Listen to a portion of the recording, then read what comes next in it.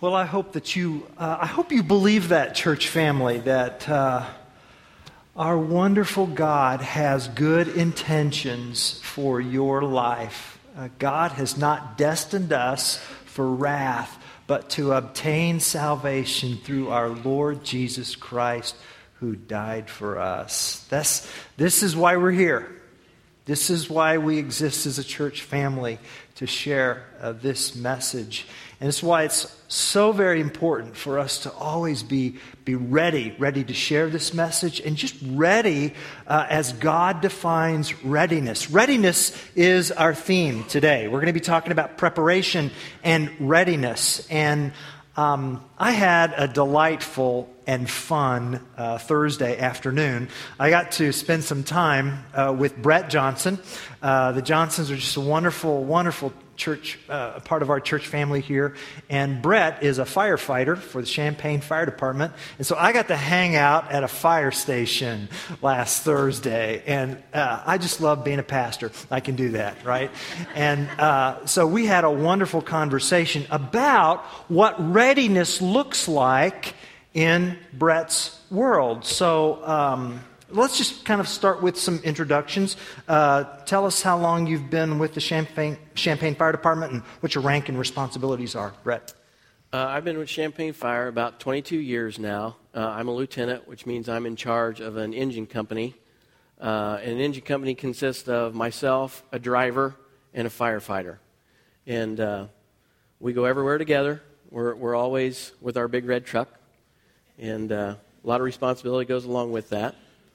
So, what about the initial training that you need to receive to get you ready and prepared for firefighting? Well, once you're hired, they send you through a 6-week academy that's very intensive, hands-on, practical training. From there, you'll go to more specialized breathing air pack training, hazardous materials training, emergency medical technician training, confined space rescue, vertical rescue, technical rescue, a lot of different courses. Pretty much the first 6-8 months is a lot of training. And then does it stop there? No. Once you've come back and you're on a regular shift, we train every Tuesday, Wednesday, Thursday of every week. So if the first week might be firefighting, the second week emergency medical stuff, the third week hazardous materials, and the fourth week might be a technical rescue skill. Does it get old? The training? I mean, if you got to do it every week, does it get old? No, I wouldn't say getting old, because you constantly have to check yourself and make sure you're up to speed with skills and knowledge. And I told the first service, like this past week, I started out my day right out of the box. We go to someone that fell off of scaffolding. From there, we went to a person having a stroke. From there, we did 2 hours of firefighter training. Then we went to a carbon monoxide call, and a person fell out of bed, and a couple other things in there I don't remember. But there's always something going on. Every call is different. So to keep yourself ready and prepared, you're constantly challenging yourself to make sure you're ready to go. What about the station itself? So when I went to the station, there were obvious signs of readiness there at the station. Talk us through what that looks like.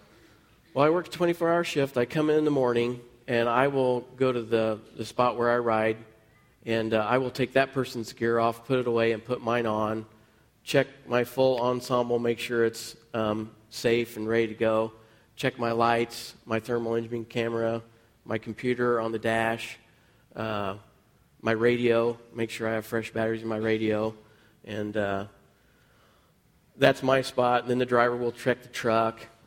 He does a full bumper-to-bumper check every Monday. And then every day of the week, he checks all the vital parts of the truck, make sure it's ready to go. Fridays is a bumper-to-bumper inventory, right down to the last Band-Aid, hose, nozzle, axe. Everything gets checked. And then the firefighter, he does the same thing. He checks the actual medical bags, make sure they're ready to go, so that when the alarm goes off, we're ready to roll out the door, because we never know when that's going to happen. You train by yourselves, or do you train in groups? We always train together. We never go anywhere alone. We go to the store together. People will see us at County Market in our big red truck and all three of us shopping. They'll say, does it really take three of you to go grocery shopping? No.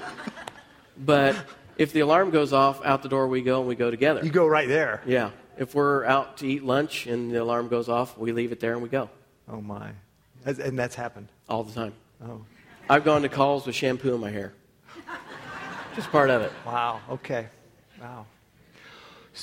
So, I mean, like when I was at the station and we were talking, so you're kind of so you were with me and we were having a conversation and talking about this, but at the same time, at any given point in time, that alarm could go off. Mm-hmm. So how do you live with that?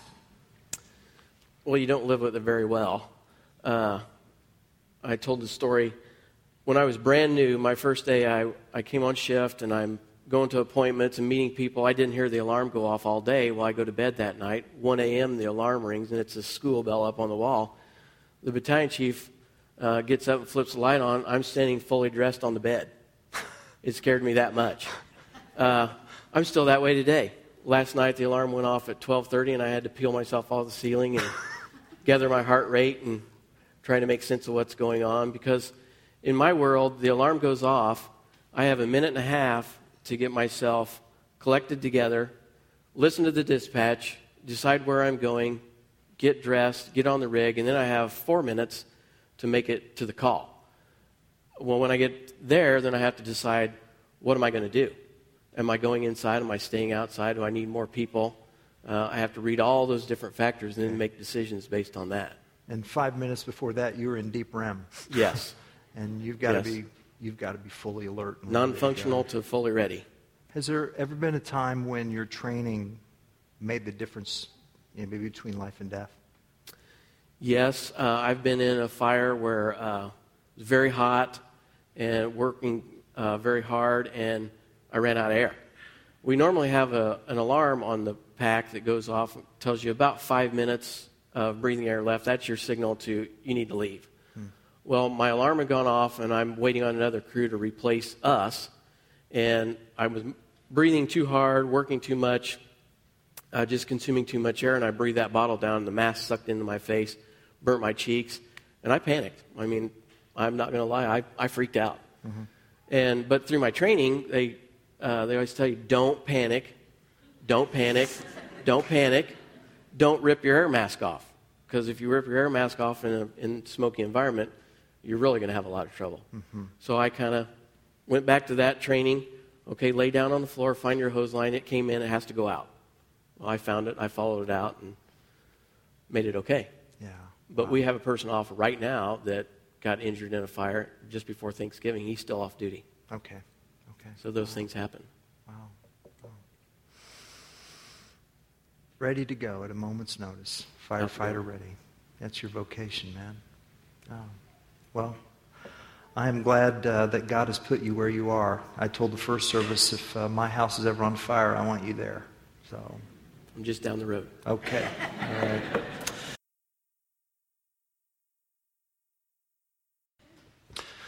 Well, this theme of readiness, and you just heard a small piece of the conversation that I was able to have with Brett, but you get the teaching there about the importance of readiness, and that theme shows up in our scripture today. If you have your Bibles, I want you to turn to the New Testament book of 1 Thessalonians chapter 5, verses 1 through 11, and I think you're going to be able to hear this theme of preparation and readiness concerning an event which Paul speaks of as the day of the Lord. We'll talk about that. 987 is where we'll find 1 Thessalonians chapter 5, and I'm going to read verses 1 through 11. Now, concerning the times and seasons, brothers, you have no need to have anything written to you, for you yourselves are fully aware that the day of the Lord will come like a thief in the night. While people are saying there is peace and security, then sudden destruction will come upon them as labor pains come upon a pregnant woman, and they will not escape. But you are not in darkness, brothers, for that day to surprise you like a thief. For you are all children of light, children of the day. We are not of the night or of the darkness. So then let us not sleep as others do, but let us keep awake and be sober. For those who sleep, sleep at night. Those who get drunk are drunk at night. But since we belong to the day, let us be sober, having put on the breastplate of faith and love, and for a helmet, the hope of salvation. For God has not destined us for wrath, but to obtain salvation through our Lord Jesus Christ, who died for us, so that whether we are awake or asleep, we might live with him. Therefore, encourage one another and build one another up, just as you are doing. This is God's word. So, could you hear echoes of preparation and readiness? Words in our text, such as being fully aware and so that you won't be surprised. Verse 4, words like keep awake, be sober. Readiness dominates 1 Thessalonians 5, 1 through 11. Readiness for what? What is it? What are we being ready for?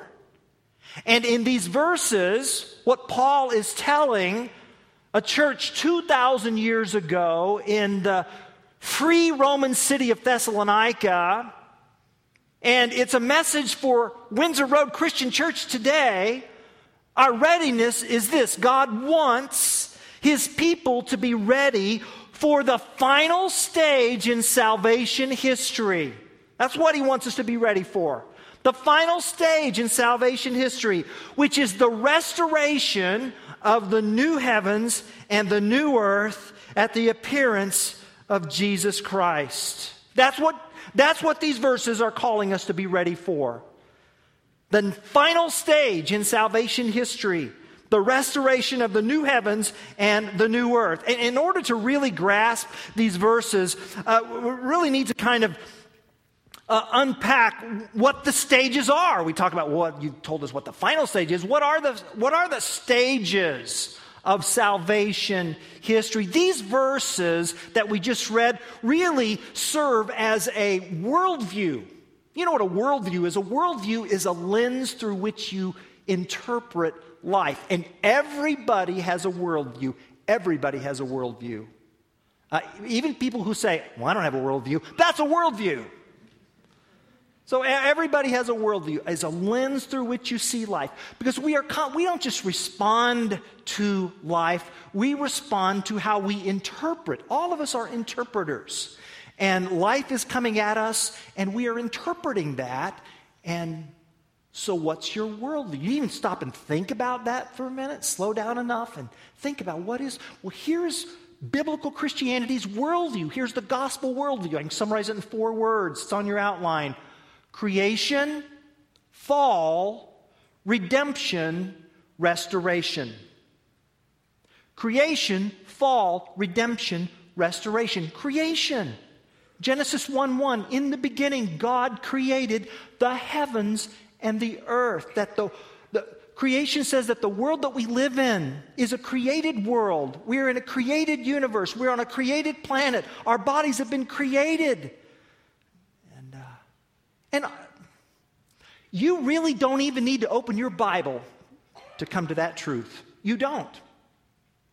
All you need to do is just go outside and look around at the wonders of creation. You start asking yourself, how'd that get there? How'd that get there? And here is where a Christian teacher and philosopher and thinker and author, William Lane Craig, has really helped me with 3 very helpful sentences. The first is this: whatever begins to exist has a cause. Whatever begins to exist has a cause. That's the first sentence. The second sentence: the universe began to exist. This hasn't always been here. At some point in time, this began to exist. And therefore, the universe has a cause. And so that cause that the agent of that cause took place outside the universe, not within the universe. Meaning that the agent behind that cause is immaterial, is timeless, is spaceless, without time, without space, is non-material, almighty, all-powerful. Be careful, those are working definitions for the word God. God. And that's why we read in Genesis chapter 1, verse 1, in the beginning, God created the heavens and the earth. We live in a created world, and God said that it was good. Creation. Creation, fall. Fall answers the question, what's wrong with this world? What's wrong with this world? All you got to do is read the front page of the paper and you can figure out what's wrong with this world. Something's wrong with this world. You read the front page of the newspaper, you read about murders and disasters and tragedies and upheavals. You read about people barging onto school campuses and murders taking place. You read about countries encouraging upon other countries. What's wrong with this world? Your answer is going to reflect your worldview. And this is where worldviews will often, separate and diverge. Why? There's one worldview that says, well, the reason why this world is so wrong is because you don't think you're God. That's why this world is so wrong, because you don't think you're God. And what you need to do is you need to awaken the God or goddess within you. And that'll improve your thinking and improve your relating, improve your way of life, et cetera, et cetera. And biblical Christianity says that the reason why this world is broken is because you think you're God. You think you got to be in charge. And you want to be on the throne, and you want to be sovereign. And when our spiritual ancestors, Adam and Eve, the reason why they and we, their descendants, have broken this world is because we want to be God. We want to be in charge. We don't want to worship God, serve God, trust God, love God. We want to be God. And as a result, our relationships have been fractured. The relationship between Adam and Eve became immediately fractured. They started blaming one another. Adam's first words after God called him to account, well, the woman you gave me, there's a man for you. And then, Eve blamed the serpent. There was blaming going on. Relationships between one another are fractured. Our relationship with our environment and creation is fractured. There's no crack or crevice that remains untouched by our fallenness. And then our relationship with God has been fractured. And we're separate. He's a holy God. It's his house. And if we're going to come into his house, he gets to make the rules. And so we're separate from him. Creation, fall, redemption. God in his love and God in his mercy does not want to annihilate us. He wants to redeem us and rescue us. And so he sent his son, Jesus Christ, to earth, who came into time and space. And he lived the life that we should have lived. In Jesus' life and in his teaching and in his relationships, we look at him and say, this is what God intended for us all along. He lived a life that we should have lived. And then he died the death that we should have died. Because my moral crimes against the holy God, God is the most offended person by my disobedience. He's the most offended person. And so who's going to pay for my disobedience? Jesus comes in and says, I will. I will pay for Randy's disobedience. And he died as a victim of injustice on a Roman cross. And he was buried. And on the third day, God vindicated him by raising him bodily from the grave. Eyewitnesses testified to experiences of the resurrected Christ in a body, and lives were changed, and Christ has ascended to the heavenly realm at a place he himself called paradise, and is seated on the throne, and he is the ruler over all that is seen and is unseen. In him everything holds together, and he has sent his Spirit upon his people to be and do and continue his work of redemption. And we are beneficiaries of his Holy Spirit. And God wants us to go out into our community and to our neighborhood and to the world to share this good news of redemption through Christ. This is the commission that he has given us: creation, fall, redemption. And then there is a day, a fixed day, when God will finalize his restoration. Creation, fall, redemption, restoration. And on that day, Christ will appear, and every eye will see him. Do you really believe that, Boltingham? That's just Christian science fiction. You're nuts. I do believe that, because I believe that a dead man got up from the grave. That's the only reason why I believe that. If you believe in the resurrection of Christ, the bodily resurrection, there's no reason why you should not believe in his appearance on a day called the day of the Lord. And on that day, he will appear, and the dead in Christ will rise to receive resurrection bodies in the likeness of Jesus. And some will not taste death. And on that day, their bodies will be transformed, and we will be with the Lord forever. That's what Paul speaks of in 1 Thessalonians 4:13-18. Life forever, resurrected bodies, resurrected world, resurrected Christ. That is our destiny. That's our hope. That's our certain future. And that's why we gather here as a church family. And so you never need to worry about where your dead loved ones in Christ are, because when Jesus appears, he will bring them with them, and they will receive new bodies, and the living will be transformed, and we will be with the Lord forever. Amen? Amen. Praise God. Until then, be ready. Be ready. There it is. That catches us up to this final stage in salvation history. Ready for the appearing of Christ. So what does that look like? What does it look like to be ready for the appearing of Christ? Paul tells us in these verses there's three ways.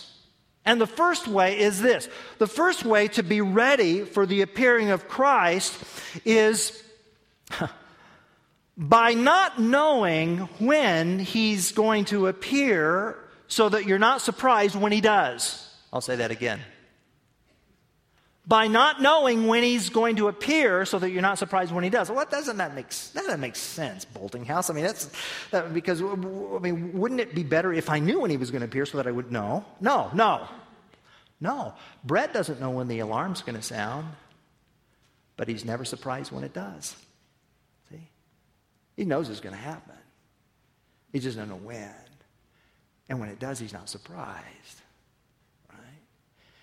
And we ready ourselves, because if you knew, then you might become complacent. The training might slip, might become sloppy. See, you wouldn't live by faith, by trust. Paul says, no, you don't know when it's going to happen. So then, there's no need to speculate. There's no need to date set. There's no need for any of that silly nonsense. Because the day of the Lord is going to come like a thief in the night. That is, it's going to be sudden and it's going to be unexpected. Verses 1 and 2. Now concerning the times and seasons, that's the day of the Lord.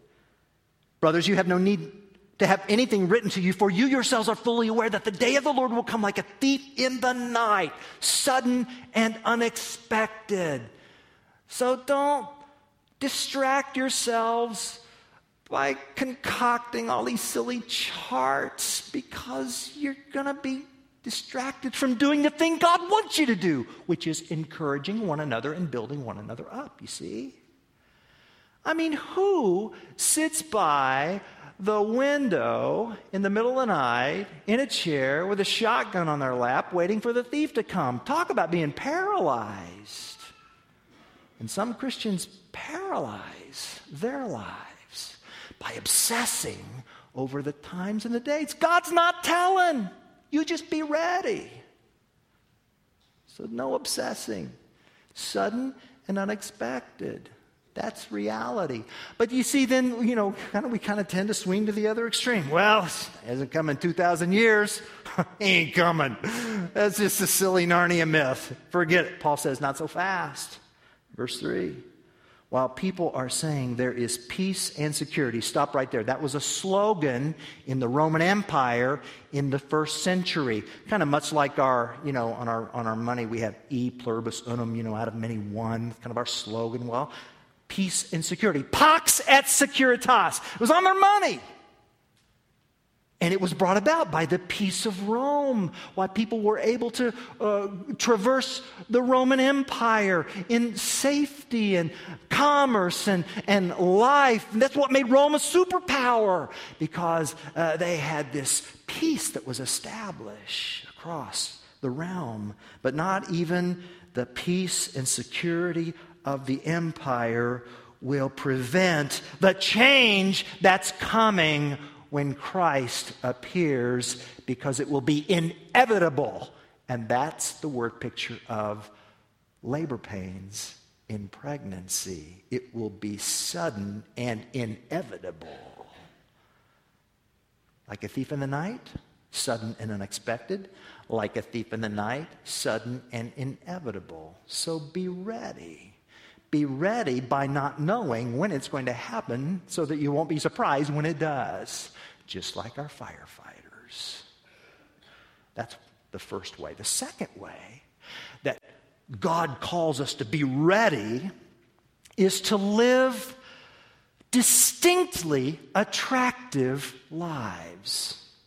Distinctly attractive lives. That's what we see here in verses 4 and 5 and 6. And Paul says, but you are not in darkness, brothers, for that day to surprise you like a thief. For you are all children of light, children of the day. We are not of the night or of the darkness, so then let us not sleep as others do. Paul is kind of piling on word pictures, and he's mixing his metaphors, and he's making every English teacher in this room cringe. What are all these mixed metaphors here? He's talking about thieves and peace and security and day and light and night and awake and sober. Well, Paul is saying that in Christ, you're day people. You're light people. You're awake people. You're sober people. That's who you are. It's your identity. This is how God made you to be in Christ. So now that you're day people, see, you live on a different time zone than the rest of the world. Because you see, we live in a world of darkness, and we live in a world of night, and we live in a world of drunkenness or inebriation. And that means, by that, Paul means people are spiritually numb to the reality of God in their lives. So people might think that there's a God who created this world, but they don't think that he cares about them. And they're just numb to his reality. And Paul is saying, no. You are people of light. You are day people. You're sober people. In other words, you live with the realization that you do matter to God. He cares about you. He loves you. The hairs on your head are numbered. And you be awake in a groggy, sleepy world. And then he piles one more metaphor on, the metaphor of being uniformed, you see. I asked Brett to wear his uniform today. He wears that uniform at the station during his duty. It's a signal. It's an identifying mark. And it means I'm ready. I'm prepared. And your uniform, Paul describes in verse 8. Since we belong to the day, let us be sober. Here it is. Having put on the breastplate of faith and love. So a piece of armor that is to protect your heart. And then the helmet of the hope of salvation. So your mind, your head, your thinking is protected. Your heart is protected. Your head is protected. And notice Paul says the breastplate of faith and love and the helmet of hope. Faith, hope, and love. That trio. That showed up at the very beginning of 1 Thessalonians, didn't it? Look back up in chapter 1, verse 3, where Paul speaks of their work of faith, their labor of love, and their steadfastness of hope. Faith, hope, and love began this letter, and faith, hope, and love is going to land this letter, conclude this letter. But we wear this uniform. This is kind of a Cliff Notes version of the armor of God that Paul speaks of in Ephesians chapter 6. Breastplate protecting my heart. Helmet protecting my thinking. And why? Because God's intention for us, His desire for us, His longing for us, His heart for us is not toward wrath, not toward punishment, not toward eternal separation, but what God wants from each. God sent not His Son into the world to condemn the world, but so that the world might be saved through Him, but to obtain salvation through our Lord Jesus Christ, who died for us, so that whether we are awake or asleep, whether we live or die, we are with Him. That's our destiny, church. Are you encouraged by that? This is good news. So then what will our lives specifically look like then? If we are ready by, not knowing when Christ appears so that we won't be surprised when He does, and if we're ready by living these distinctively attractive lives, and if we are ready by truly trusting God's intentions for us, what's my life going to look like? What am I going to look like when that breastplate of faith and love are strapped on and the helmet of hope of salvation is on? What is that? Well, yeah, that means you're going to be involved in some church activities. Of course. Yes. Read your Bible. Yes, pray. Yes, serve. Yes, go on a missions trip. Be involved in a small group. Yes. And in addition to that, understand that what happens in your work world, that's a part of being ready too. And here's what I mean by that. Let's say you're an educator. Next time you step into that classroom, you're going to step in knowing that you represent the King. And you're going to go into that classroom realizing that all truth, whether it's chemistry or biology or algebra or engineering or calculus or the languages or accountancy or literature, listen, all truth is God's truth. And this thrill of discovery and learning can make us hungry to learn more and know more because life can be changed. And this is so good because it comes from God. You see, you're ready. Let's say you're a sales executive. Well, that means, my goodness, your life is now, it's not just, the point is not just the commission now, no. The point of selling is now helping. You're an assistant. You're helping. You're assisting others obtain a product which will add value to their lives. It just changes everything because you're now in the service of the King. Let's say you're in construction or in the trades, mechanic, plumber. Your major work's going to be done in safety, and it's going to be done in a timely way, and it's going to be done on budget, and it's going to be done with integrity because you serve a King. And that's how you prepare. Even coaching, athletics, my goodness, how does that exemplify readiness? Oh, I got to tell you about John Wooden, the most storied basketball coach in collegiate history, John Wooden from UCLA. You know what the very first lesson that he taught his first-year players, you know what it was? You know what that lesson? Not the free throw, not the dribbling. You know what that lesson was, very first lesson? How to put on your socks. No kidding. How to put on your socks. The veterans knew what was coming. First-year players were no doubt perplexed by this first lesson taught by the Hall of Fame coach. He taught them how to put on a pair of socks. Not just once, but before every game, before every practice. And why? Here's why. Listen, Wooden found out that many players didn't properly smooth out the wrinkles in their socks around their heels and their little toes. And if left uncorrected, these wrinkles would cause blisters that would hamper their performance at crucial times during the games. And many players thought about that. They laughed about it, but Wooden, he would not compromise. He stuck to the basic fundamental. I stuck to it. I believed in that. I insisted on it because he believed that success was about doing 1,000 little things well. And as Christians, we can easily forget about the fundamentals. And if we do, we run the risk of developing painful spiritual blisters that can hamper our growth in Christ. A coach, working with players, being ready. I could talk about counselors, I could talk about healthcare, I could talk about a pilot, I could talk about other emergency services, a fitness coach. If God's going to give me a new body, why do I care about this one? You know why? Because God created the one you have now. And your body matters. He wants you to steward it well. Whether you're a chef, whether you're a homemaker, whether you're a farmer, whether you're a butcher or a baker or a candlestick maker, listen, you be ready through integrity and industry and excellence in your vocation. You get the point? You understand what I'm saying? Living in readiness is not mystical. It's not mystical. It's about getting up and serving God's purposes according to God's giftedness with God's strength. And it is about going wherever God's gifts in your life can be exploited the most. Loving God, loving people every day with consistency. Doing 1,000 little things well. That is what it means to be ready. Are you ready?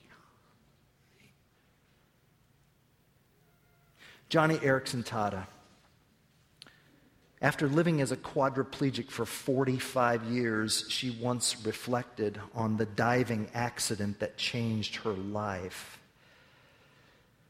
She remembers being a 14-year-old and she had embraced Jesus as her Savior, but in her words, she had confused the abundant Christian life with the great American dream. And so she thought, well, I was going to be a Christian, and that means I'm going to lose weight and get good grades and get voted captain of the sports team and go to college, marry this wonderful guy who makes $250,000 a year, and we're going to have 2.5 children. It was all me focused. It was, what can God do for me? In fact, I almost thought I'd done God a favor by accepting Jesus. Oh, and in addition to that, my boyfriend and I were doing some things we had no business doing. And she said in April of 1967, I came home from a sordid Friday night date. I wept. I said, God, I'm staining your reputation by saying I'm a Christian, doing one thing Friday night and doing something else on Sunday morning. I'm a hypocrite. God, I want you to change my life. Please do something to my life that will jerk it right side up because I'm making a mess of the Christian faith and I don't want that. I want to glorify you. And 3 months later, she had that accident. And immediately afterwards, she told God, I will never trust you with another one of my prayers again, ever. And after struggling with anguish and anger, Johnny said, I prayed one short prayer that absolutely transformed my life. And it was this: oh God, if I can't die, show me how to live. If I can't die, show me how to live. And that one prayer changed my life. And so she goes into these women's conferences. And during break time, she's there in the restroom. One woman's putting on lipstick and says, oh, Johnny, you always look so together, so happy in your wheelchair. I wish I had your joy. And several women are around her nodding. How do you do it? How do you do it? Johnny says, I don't do it. In fact, may I tell you honestly how I awoke this morning? This is my average day, Johnny said as she breathed deeply. After my husband Ken leaves for work at 6 a.m., I'm alone until I hear the front door open at 7 a.m., and that's when my friend arrives to get me up because I can't do a thing by myself. I listen to her make coffee. And I pray, oh God, My friend will soon give me a bath and get me dressed and sit me up in my chair and brush my hair and teeth and send me out the door. I don't have the strength to face this one more day. I have no resources. I have no smile to take into the day, but you do. May I have your smile?